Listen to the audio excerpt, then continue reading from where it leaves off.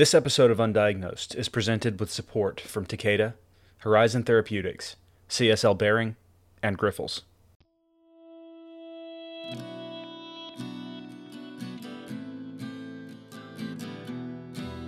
On average, it takes 9 to 15 years of untreated illness to be diagnosed with and treated for a primary immunodeficiency. Recent studies estimate that 70 to 90% of those with PI do not yet have a diagnosis. You're listening to Undiagnosed, an Immune Deficiency Foundation podcast. These are the true stories of the harrowing journey to diagnosis.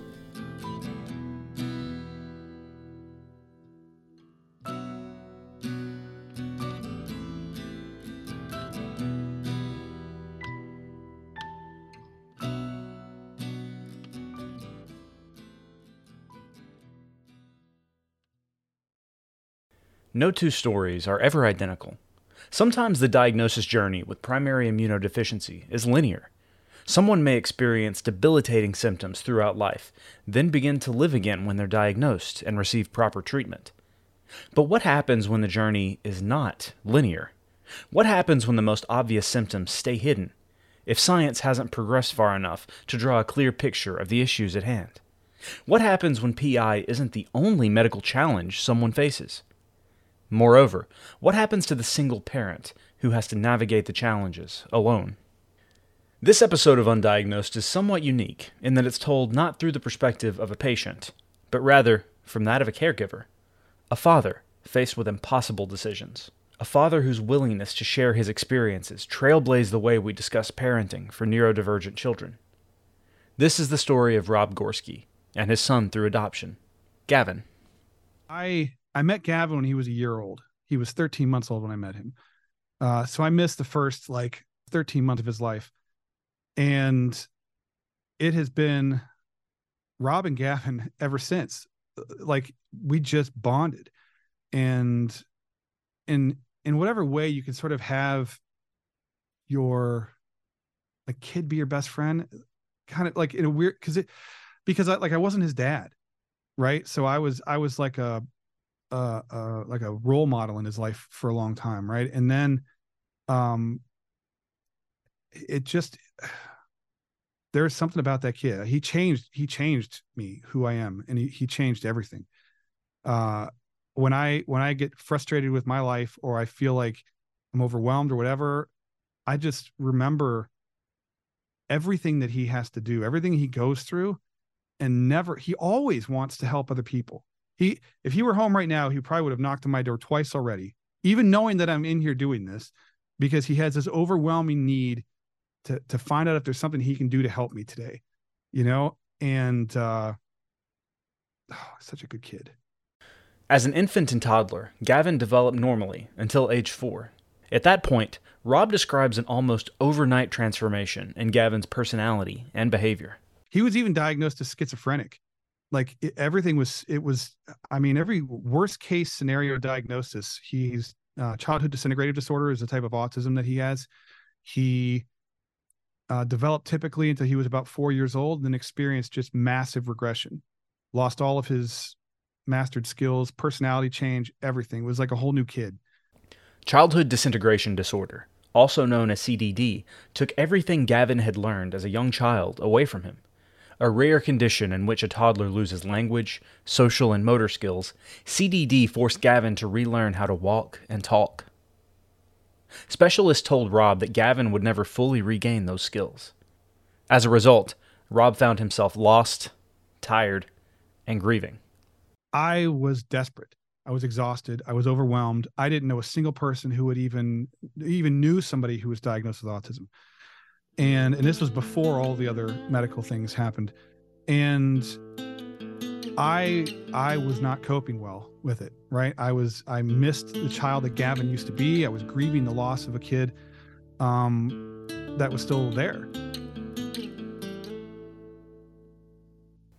Eventually, as Gavin's behavioral issues grew more and more complicated, and as Rob's other 2 sons were diagnosed with autism as well, Rob and the boy's mother made the decision that Rob needed to leave his job as a fire medic to stay home and take care of the children. He was 29 years old. So I was a fire medic and loved my job. And that's one of the things I will say, like I was good at my job. Uh, and it had reached a point where, my wife at the time, my kid's mom, um, it was a lot for one person to manage at home. Right. And her health was declining. There were a lot of mental health issues, and Gavin in particular was very, very challenging. Um, and there just came a point where, working shift 72 hours sometimes, like I would work 3 days straight and then have like 4 days off. Um, and I was out of town, and it was a lot to put on anyone. And, and then you reach a point where I had suffered a major back injury, so I was working through pain. And I was seeing things that you can't unsee, and once my two youngest were born, um, I never look at my kids as different. Just because Gavin's adopted doesn't make him any different to me than the other two.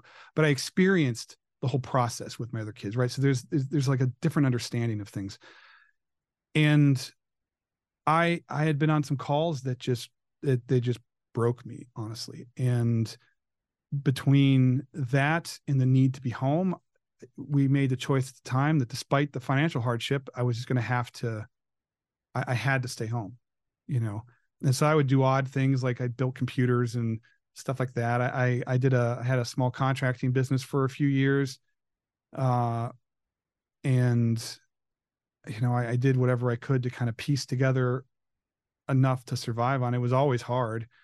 And, even today, I mean, it's still, the business side of this is relatively new, and it's still growing, and I'm learning that I can't always do things for free. Like I would love to be able to do for free, because I just want to help everybody all the time. But it was very difficult. And there were a lot of people who didn't understand, like, why would you do that? Or Rob, things are hard, just go get a job. You can't just go get a job sometimes, right? Like you have a kid who needs infusions twice a week, or you have a kid that has to go to the hospital all the time, and you never know. Or you have kids that are, you have to go pick them up at school because they had an issue at school. I mean, it's constant. It's absolutely constant. And it's coming from three different directions in three different ways. There was no other sustainable approach.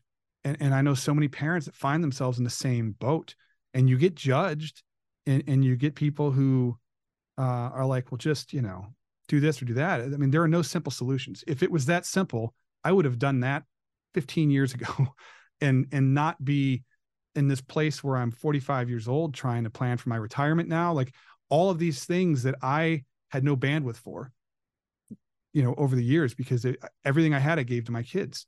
And now it's playing catch up, and do I regret it? Nope. Like I would do it all over again if I had to. I would maybe try and do things a little bit smarter, like just knowing what I know now. But it was an unavoidable thing, and it was an emotional blow too. I mean, like as a dad, I wanted to be the provider. I wanted to do all these things and make life better. And for a long time, it was just survival. It was everything I could do to keep Gavin alive, or healthy, or the kids in their therapy sessions, or making progress. My youngest didn't speak until he was 4.5. I mean, so learning sign language and ways to communicate, and navigating his health issues. He had bizarre health issues too, and making sure that my 17-year-old, who was diagnosed last, wasn't lost in the shuffle, right? Because like there's just all these different directions, and it was the right decision for the right reasons. And yes, it complicates things, and yes, it makes life harder now. But I also got to experience my kids growing up and be a part of everything. Roughly a decade passed for the Gorskys in their new version of normal. In Gavin's early teens, however, things got even more complicated. It was Gavin's gastroenterologist who flagged an issue with his Ig levels, which set the Gorskys on a remarkably rapid path to diagnosis. But, as was usually the case with Gavin, there was more than one issue at play. for as bad as it is, I would have thought he would be sick all the time, you know, and I'm learning that that's not always the case. I'm not entirely familiar with how most people get diagnosed, but it was sort of accidentally discovered, and he never showed signs when he was growing up. So he was never like sicker than what I think most kids would be. There were never any, um, I mean, like no one flagged anything, not his pediatricians, you know, nothing. And we started noticing that he was having some food sensitivities, right? So we had him to the gastro, and they ran what, I mean, it was like a routine blood panel. And then like within 24 hours, we got a phone call saying you need to get him into the hospital right now. And that's how we found out. And he was 12 years old ish, something like that. I mean, so, and what we found out was that his IgG and his IgM were incredibly low. And what he did produce wasn't functioning properly, I guess, if that makes sense. And he needed to be started on IVIG infusions. And it was something that, I mean, we had no idea what any of that meant, but it was scary in the sense that it was like, we can't do this tomorrow, we need to do this today, like this needs to happen now. And so there's that sense of urgency, you know, which was really scary just because we didn't understand. But he started once a month infusions where he was at Akron Children's Hospital, and he would it was like sometimes it would be a 4 hour, it's however long it would take for him to, they would infuse that IV bag. Sometimes it took longer than others. And, you know, ultimately he was diagnosed with CVID, common variable immunodeficiency, which I'm sure you guys know. And then that was that. And we just started down that path. And then he had a series right at the time that he was diagnosed with CVID. He was also diagnosed with epilepsy and an autonomic disorder that they never really put a name to, because there was only like 5 kids that have ever been seen to present the way that he did. And it's sort of like an extreme version of POTS. But so everything happened all at the same time. And so it was like the immune stuff happened, then it was the epilepsy, and then it was this other thing. And it was like this whirlwind of things that all happened when he was about, it was all within like a 6-month period of time. And nothing happened prior to that. And then it just sort of was there. And so I don't understand exactly the logistics of everything, like biologically, what led to all of this. You know, and his doctors, you know, they say that he was just born immunodeficient. And in my head, I have a hard time wrapping my head around that, just because there was never anything, like nobody saw anything. Nobody thought that there was ever anything wrong. He was never hospitalized for being, you know, sick or anything like that. And so it's like, how did he exist for this amount of time with no one picking up on anything? We never really saw anything prior to the diagnosis, and we never really saw anything after the treatment started, if that makes sense. But we know that his immune system isn't functioning properly, and why he doesn't, maybe he's just incredibly lucky that it just was the way it was. The only issues that we found with the treatments were complications with the autonomic issues. So what would happen was he hasn't had one in a very, very long time, but what would happen was he would start acting funny, right? So by funny, I mean like he would be lethargic. He would start slurring his speech, almost like his blood sugar was low or something like that, but that wasn't the case. And his heart rate would get erratic. And there were times that he would have like syncopal episodes. He would black out.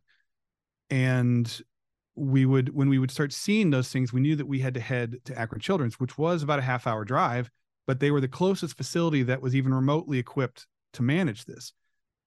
And what would happen was he would lose consciousness. He would be unresponsive. he would have to be put on supplemental oxygen, and they were just sort of managing the symptoms. They would provide a sedative for him, right? Which you would think would be the wrong thing to do, but what they were doing was suppressing his nervous system so that it would stop whatever it was doing and let his body sort of pick back up and take over. And sometimes it worked and sometimes it didn't. And the doctor who was his main provider at the time, the Cleveland Clinic, he was the head of pediatric neurology, and he had only seen like 5 cases in the world of kids that presented like him. And so it was very much kind of figure it out as we go along. But he would also have this, there was this like red rash that he would get. And we called it a transient rash because you could watch it move across his body. It was like it wasn't a handprint, but it would almost be like a handprint, right? And then it would start like, say, on his leg, and then it would move up his torso, and it would move up his neck, or it would move down his arms, and then it would go away, and then that crisis would sort of subside. And really weird, very scary. There were times where they were looking at life flighting him. There were times that they were going to put him in the PICU when he was younger. And there were times that they told us that, like, look, you guys are going to have to prepare for the worst because there's nothing that we can do. There's because you can't force the brain to do something that it's not, you know. And then it just stopped happening. You know, he had to have his fluid intake precisely managed every day. Like he had to have exactly, I don't remember, it was like 6 liters of water a day. We had to measure everything out. He had to take salt tablets to help his body to maintain that fluid volume. Because when he would have a crisis, his veins, his vessels wouldn't constrict, right? And so his pressure would bottom out, and his heart would race to try and compensate. And then that would just lead him down that path of sort of decompensation. And it was really, really scary. Very, very scary. We would drive to Akron Children's. He would end up destabilizing in the car and end up in the emergency room on sort of supportive care, because what would happen was his brain would just stop controlling his blood pressure and his body temperature, and he would just sort of they would have to just do supportive care. There was no magic fix for anything. His brain would just have to kind of work through it and then sort of pick up and start functioning properly again. And they had no idea what was causing it or what was going on. But the 1 hour or the 1 day infusions, he was not tolerating that very well. It was hard on his system. And so he would end up crashing and crashing. But I mean, like, his blood pressure would bottom out, his heart rate would spike, like that kind of stuff that I think, like, isn't necessarily tied to the infusion itself, but it was a complication of, it was like the two things working together that were problematic. And, you know, after, I don't know, we battled with that for maybe the first year. And then it got to the point where we couldn't even get him in the car to drive him because he was ending up having to be hospitalized because he wasn't tolerating the car ride. And we switched to the at-home fusions, who he does twice a week, and he's handled those really, really well. So we haven't had any issues since we switched to the at-home stuff. And, you know, he did all the preventative things like the Benadryl and the Tylenol and all those sort of preparatory things to kind of help his body to better handle that infusion of medication. But for him, it was just, I don't know what it was, but it was just, it was problematic in that sense, if that makes sense. But like, I think if he hadn't had that autonomic dysfunction, I don't know that there would have been that problem, if that makes sense. So I think it was, when you receive donor anything, right, that puts a stress on your body. And I think it was that stress put on his body that maybe he would have otherwise been able to handle, but it was just a triggering thing for everything else. And it would just sort of tip over that first domino. And then there would be a whole, trail of things that we had to deal with as a result. But you couldn't not do it. Right. So I mean, once you know that the problem is there, you can't ignore it. and if there's complications, and we have to find ways of working around it or working through it. And so that's what our solution was, to do it at home. The CVID diagnosis took everyone in the family by surprise. Much like the case with the first autism diagnosis, Rob had very little idea of what he was dealing with. He found, however, that his experiences helped him to better navigate the medical system. I think going down the path with the autism stuff with Gavin at a very early age helped with learning to manage things. I remember when he got his autism diagnosis, I had no idea what it was. Like, I'd heard the word before, and I'd seen Rain Man like everybody else. And I was like, well, how is this autism? Like, we're not dropping toothpicks on the floor, and he's not counting them instantly, or he's not like, counting cards or whatever, like you see on TV back then. And I had to learn, right? And I had to research, and I had to kind of dig in and educate myself, which was not something, I mean, not that I didn't educate myself before that, but I never exposed to that growing up. Like, we never dealt with anything like that before. And I was the first person in my family to have to take something like this on. And I learned to just try and manage a situation. I learned to trust my instincts as best that I could, even though I overthink everything. And to ask questions, and not allow even somebody who knows more about something than I do to shake my confidence in what I know is best for my kids. Like, if I feel like something's wrong and everybody tells me everything is okay, I'm going to trust my gut that something's not right, because I know him better than anybody else does. I had to learn to do that, because there were a lot of times that people would blow us off because they've never seen anybody like him. And you really have to push. It's just like IEPs at school or whatever. Like, you have to advocate for your kids until they can advocate for themselves. And that helped me to be better prepared, I think, to navigate the PI stuff, for example, or any of the autonomic or neurological things that were going on, because they're different. It's sort of different context, but it's the same principle, right? You can apply what I learned from this, help me navigate that. And what I learned with this other stuff helped me to better navigate some of the autism related things, managing multiple care providers or therapies or medications or schedules, or, I was doing that times 3, and we'd have like a dozen appointments a week sometimes. And that is a lot. I mean, it was a lot, but you find what works and you run with it, and not let what the world tells you shake you. You're going to have to make decisions and do things that people aren't going to understand, but it's best for your situation. And I'm very lucky to have supportive family. My parents are amazing. My siblings are amazing. So I have that support system in place, but not everybody does. Around the time of the PI diagnosis, doctors also diagnosed Gavin with epilepsy. This harsh combination of illnesses led to the sickest, scariest period of Gavin's life. Any amount of heightened stress on Gavin's body caused autonomic episodes that would often leave him hospitalized and fighting for his life. Eventually, even the car ride to the clinic for IVIG infusions would cause this overreaction of the nervous system. On top of that, Rob had become a single dad to 3 boys, all of whom were on the autism spectrum. He found himself facing impossible decisions alone.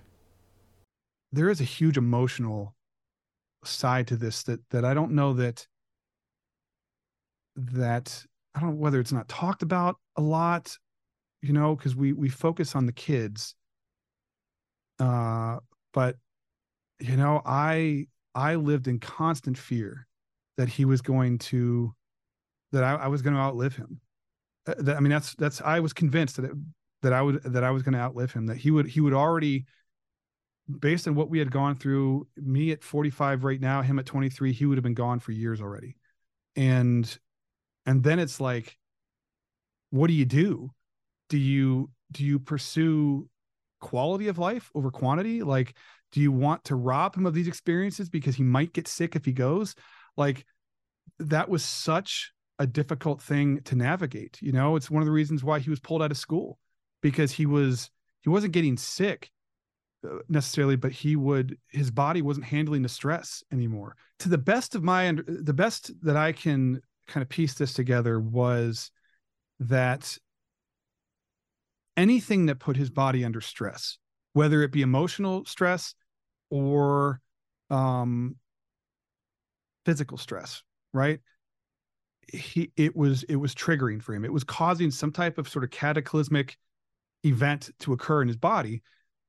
And whether it was PI related, or it was autonomic related, or emotionally related, I I felt like they were all intertwined, and there was no way, we were unable to parse everything and pick things apart and say for sure this was all PI, this was all this was all that.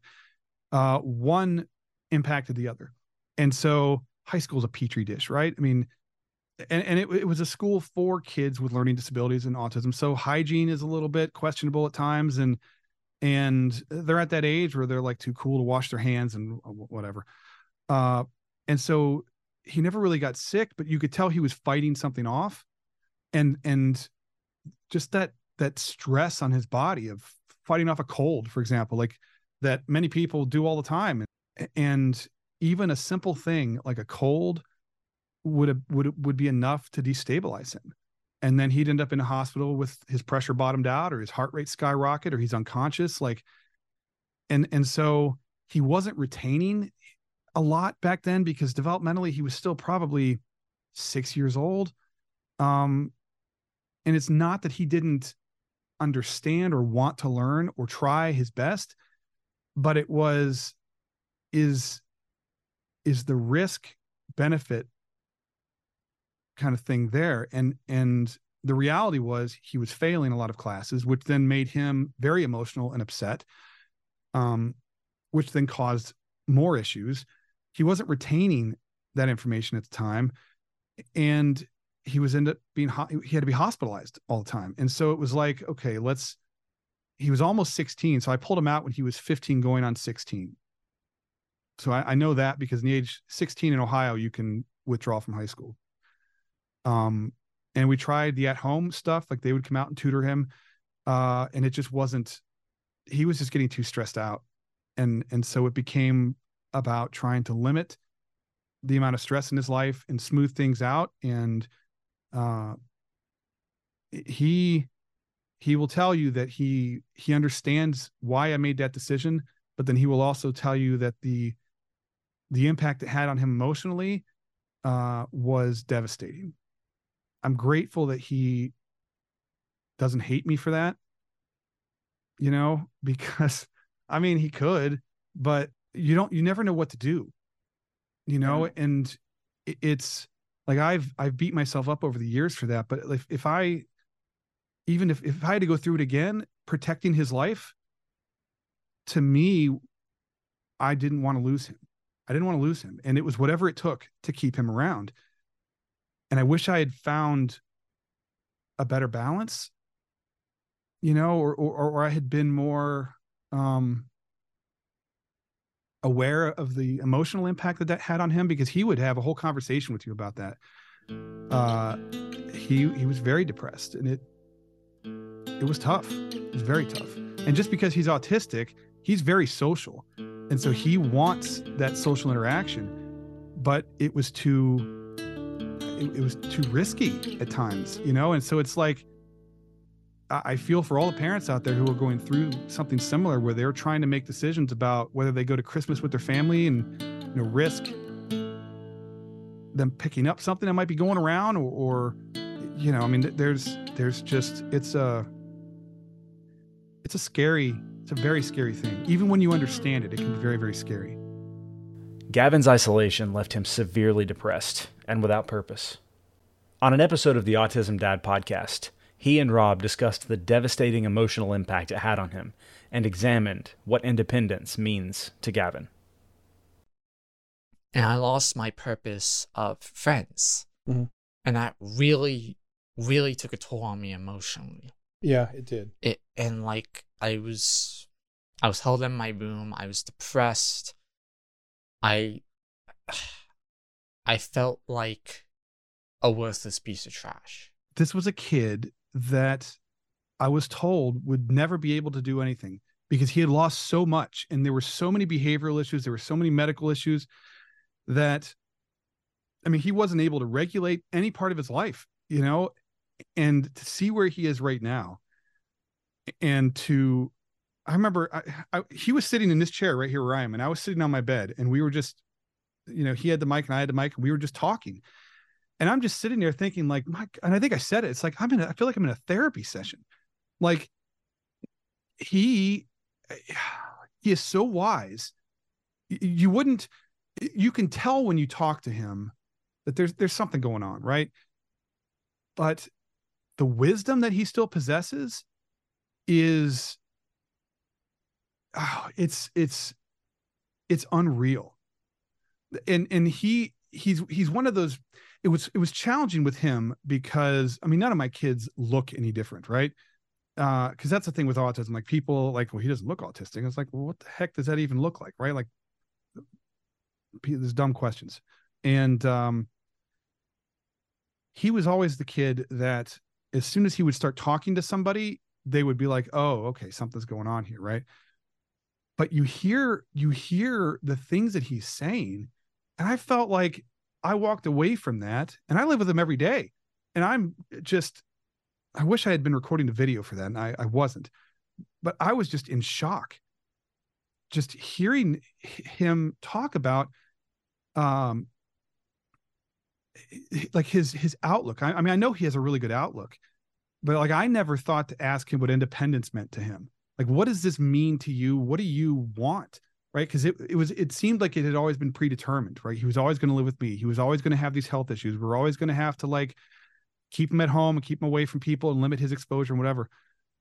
And his big thing, and I was just talking about this in an interview yesterday, he wants to live in a group home. I mean, I didn't even know he knew what that was. And I want to live with friends. And then on the first day that I'm living there, he's like, I want to have like a movie night and order DoorDash. And if my friends, like, they want to eat, he's like, I'll order them food too. And that's like and if that's independence for him, then that's independence for him. It doesn't have to be what I would want or what someone else would want. And he has helped me to see that it's so different for everybody. And we need to slow down and stop making assumptions about our kids and ask them what they want out of life, because just because there's some cognitive impairment or there may be something going on doesn't mean that they don't have hopes and dreams and know what they want to do with their life. And it's our job to help direct them where we need to, but help them to find whatever it is that makes them happy. And the fact that he is 23, he's still alive, he's healthier than he's ever been in his life. He's finally gaining weight, so his infusions are going better. He's at day service right now. He's managing his own work schedule. He buys his own groceries. He gets his own transportation back and forth to work. He's going to move out next year. That's the goal. And it's just, one step at a time, but I need to get him calling the specialty pharmacy to request his refills every month. That is the one thing that we have not done yet. He doesn't, I don't know. We'd have to have a script card for that, and I'd have to call them ahead of time and whatever, but it's totally doable. It's absolutely doable. And that's sort of the last piece of managing his daily medications and everything. He does everything else on his own, so it's amazing. So where did Rob find the strength and determination to help care for Gavin and facilitate his son's independence? He owes some of that to an online journal he started in 2009. Desperate for an outlet, Rob started publishing what he thought was a private blog. He discussed his desperation, his loneliness, and his guilt. But eventually, others found his blog online. This private journal eventually became the acclaimed Autism Dad website and podcast, and connections developed. This led Rob to another hard-earned lesson: the importance of self-care. And so I started writing on this blog. It was called Lost and Tired. I used it as like a diary. I thought it was private. I thought that I had to sign in to write. I had no idea how the internet worked back then. And I would write what I was thinking and feeling, walk away from it like that was it, right? I wasn't carrying it with me. I wasn't like that, those birds you see on the beach that have like those big the collection of like salt that collects around and it weighs them down. I didn't want to be that. I sort of envisioned everything that I was carrying like that. And so I was doing this. I thought it was private, and it wasn't. And so parents started to read it. And it turns out I was the first person. I was the first person to start publicly talking about this stuff. And I did it inadvertently. I didn't intentionally do that. But I filled a vacuum. And what I found was that sharing what I was feeling and thinking validated what other people were experiencing. And it provided a level of comfort and connection that so many people were missing. I still have parents today that reach out. They're like, I'm so glad that we found this. We thought we were the only ones. And that's 20, 15 years since I've been doing this. But that's like, I mean, autism stuff is everywhere now, right? Like, I don't know how you can, but it's still that case. People still feel isolated. They still feel alone. And knowing that I was able to use what I was experiencing to help other people navigate that or not make the same mistakes or fall into the same holes, that was therapy for me. That gave me purpose. More, something bigger than just helping my kids, which would have been enough. Helping my kids is always enough. But I was a fire medic before that, and so I had this driving need to help people. And when I had to retire from that and I stayed home with my kids, I needed something to kind of replace that. And then I found this, and being able to make a difference in people's lives that I've never met, probably never will, allows me to say and process things that I need to say and process. And then it helps someone else to navigate something they haven't been through. And that has been my self-care. And then, I've hit periods of like major burnout. This time last year, I hit a wall. It was this month last year I hit a wall, and it was really bad. Just to be like completely honest, like it was the darkest that I had ever been. And I had just reached a point where I wasn't telling anybody that I was struggling. And I had, you can mask it really well when you're a parent, and you can mask it until you can't. Right. And so I reached a point where I knew my thoughts were really starting to scare me. And I knew that if I did not get help, that I wouldn't make it. And I am all my kids have. I can't not be there for them. I will not be a person who leaves them. And so I spent the last year reinvesting in self-care, and, I had to make some adjustments to my life. I'm back at the gym 2 hours a day. Like my meds have been revamped. I was diagnosed with ADHD last year, that explains so much of my life. And I am building forward finally. Like I'm not in that sink or swim, that survival mode anymore. And I am very much aware that I have to prioritize myself in order to be the person that my kids need me to be. And that it's okay to be selfish. Sometimes you have to be selfish before you can be selfless. And so the self-care thing is absolutely vital. Doing this puts back into my jar for the whole day. I've had people reach out to me and tell me that they are only here because they found an article that I wrote that made them realize that they aren't alone, and I mean, if that doesn't fuel you to keep helping people, and that's just the people that you hear from, like how many other people are benefiting or finding the strength to just pick back up and move forward. And then they help somebody else. Right. And it just spreads. And, it's all because you are going through something and you want other people to not have to go through that, so that's my thing. And I have the best girlfriend in the world. She is so supportive. That's a huge help.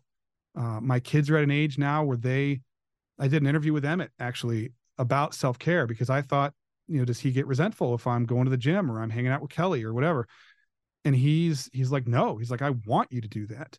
I need you to do that and take care of yourself. And so, it's good to have the ability to do that. But when they were younger, it was not always possible. But man, there are times I would lock myself in the bathroom and I'd be like, guys, I have to go to the bathroom. And I'm just sitting in the bathtub crying, or I'll just sit in the bathtub and listen to music or watch YouTube or something, just to steal 5 minutes for myself, just to stop that purge of bandwidth. And if that's what self-care is for someone, then that's what self-care is. You build on it. There's no payment up front for it, which is, I think, is what's frustrating for some people, is they don't recognize that, like, you have to put the effort in first in order to start to feel better. And there's that, like, their plates are already overfilled and they don't want to take on more, whatever. But the more you do it, the more consistently you do it, the better you're going to feel, the better you can parent your kids, the better version of yourself you can be, the more comfortable you feel in your own skin. And the more that you feel that, you recognize the importance, and you can find more time to steal away, to put more into yourself so that you can do even more and you can sustain that long term. It was a journey. It was a journey. But, I mean, I have, there was a lot of pain along the way, learning things, that I didn't know at the time. And in learning to kind of pick up and move on forward by myself, right? With the kids, I never thought I would survive that. And I learned that I am so much stronger than what I ever gave myself credit for. I'm more capable than I thought that I could ever be. And that the most important thing that I can provide for my kids is me. Right. And that's not like an egotistical thing. Like, it's my kids, like, presence is so important. And my kids don't know what it's like to have tons of money and to be able to get whatever they want whenever they want, but, like, we're moving forward, right? We're in the right direction. Everything is better. This day is better than the one before it. And business is doing well. The podcast hit like number 10 on Apple, like, in parenting stuff. I'm a one person operation. Like, there's just me doing this, right? And now I get to work with my kids. But I mean, how bad, like, that doesn't get any better than that. Like, I get to give Emmett a voice and Gavin a voice and Elliot a voice. Like, they can talk about whatever they want to talk about. And people just love it. They love hearing their perspectives and they love hearing what they think and feel. And it's so empowering for them. And everything that I went through led me to that. It led me to my girlfriend, because we connected when her daughter was diagnosed. And if I hadn't been doing what I was doing, we would have never connected. And that changed the whole course of my life, and it's not perfect. It's not always pretty. And sometimes it's messy. And I have days where I really feel like a failure. But then I have to stop and turn around and look at how far I've come, because we don't like to look behind us, right? You don't want to dwell on the past, but sometimes when it's hard to see progress, you have to stop and turn around and look behind you to see how far you've come. And yes, you still have progress you need to make, but you've already gotten this far. So it helps you to kind of keep perspective, and that's probably the biggest thing is trying to maintain perspective, that I'm not going to be where most people my age are right now, because I was dealing with things that most people couldn't imagine, and the fact that we survived together as a family, at least the boys and I, like, we survived COVID. We survived the worst pandemic in our lifetimes, right? That's an accomplishment. And Gavin was at high risk. Like, there's all these things that I have to remind myself that we've survived, that we've done. And, every day is better than the one before it. And Gavin's moving out. He's doing his own thing. Elliot graduated high school a whole year early. Emmett's on course to do the same thing. He's going to be taking college courses probably starting next year as a junior. And, like, that's like how, when we measure success, I would say that we did pretty well, honestly. And it's taken me a long time to recognize that, but man, I give my kids all the credit in the world, because they could have experienced all of these things and gone a whole different direction. And they are not defeated by anything. They just keep getting up and moving forward. And I could not be prouder. In many stories and in life, people expect a clear turning point, a single moment where things get substantially better or worse. In the case of the Gorskys, at least from the outside, there's hardly any one moment. Instead, Struggles, triumphs, and hard-earned lessons are constant and intimately intertwined. Instead of resenting the many turns his life has taken, Rob's voice quivers with pride and love when he talks about his kids. He's made it part of his life's mission to share his experiences in order to help others battle the loneliness he himself has faced. I have always wanted to be a dad. I always wanted to be a dad, right? And my kids have been through so much. And I feel like they've taught me more than I've ever been able to teach them. I get so emotional with them. They are the best humans that I've ever known in my life. And I have the privilege of watching them grow. You know, I've been through everything with them. It's always been me and the boys, whether I'm taking them to school or picking them up or whatever, doctor's appointments. We've been through everything together. And I try my best to lead by example. And I am the farthest thing from perfect that there is, right? But I can model emotional behaviors for them. And it is like speaking 3 different languages because they all need something different. And there's never a one size fits all approach that just covers all the bases with everybody. And so it's a lot of hit and miss and trial and error and whatever. But we have just found something that works. And it's fragile sometimes. It's like that fragile piece, you know, but there is no doubt in my mind that no matter what happens, these guys would be there for each other in a heartbeat, no matter what. Gavin, especially. Gavin is the kind of kid who's like, he'll have like his IV or his infusion thing going on. So he's got these tubes hanging out and he's got his pump and he's like walking all hunched over because he doesn't like to like stand up straight because he has no belly fat, right? So it just goes into his muscles and it hurts. And, you know, one of his brothers was dealing with some bullying at school about 2 years ago.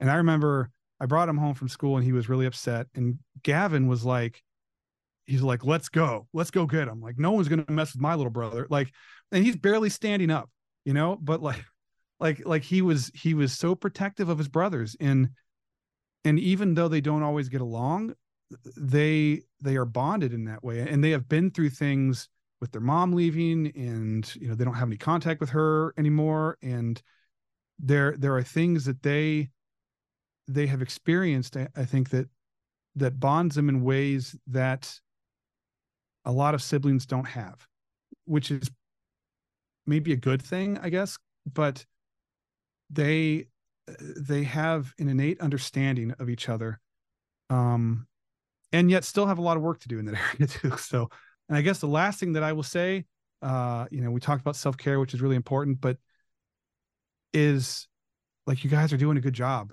You know, parenting is hard. Your parenting is very, very hard. When you're dealing with neurotypical kids, it's one thing. When you're dealing with neurodivergent kids, it's a whole other thing. And we're dealing with kids that have complicated health issues. It's a whole other world of parenting. And you're doing a great job. You're doing a great job. You don't have to be perfect, but your kids are lucky to have you.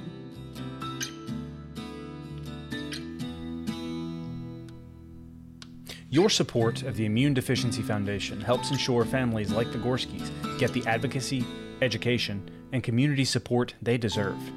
To donate, volunteer, or learn more about primary immunodeficiency, visit primaryimmune.org.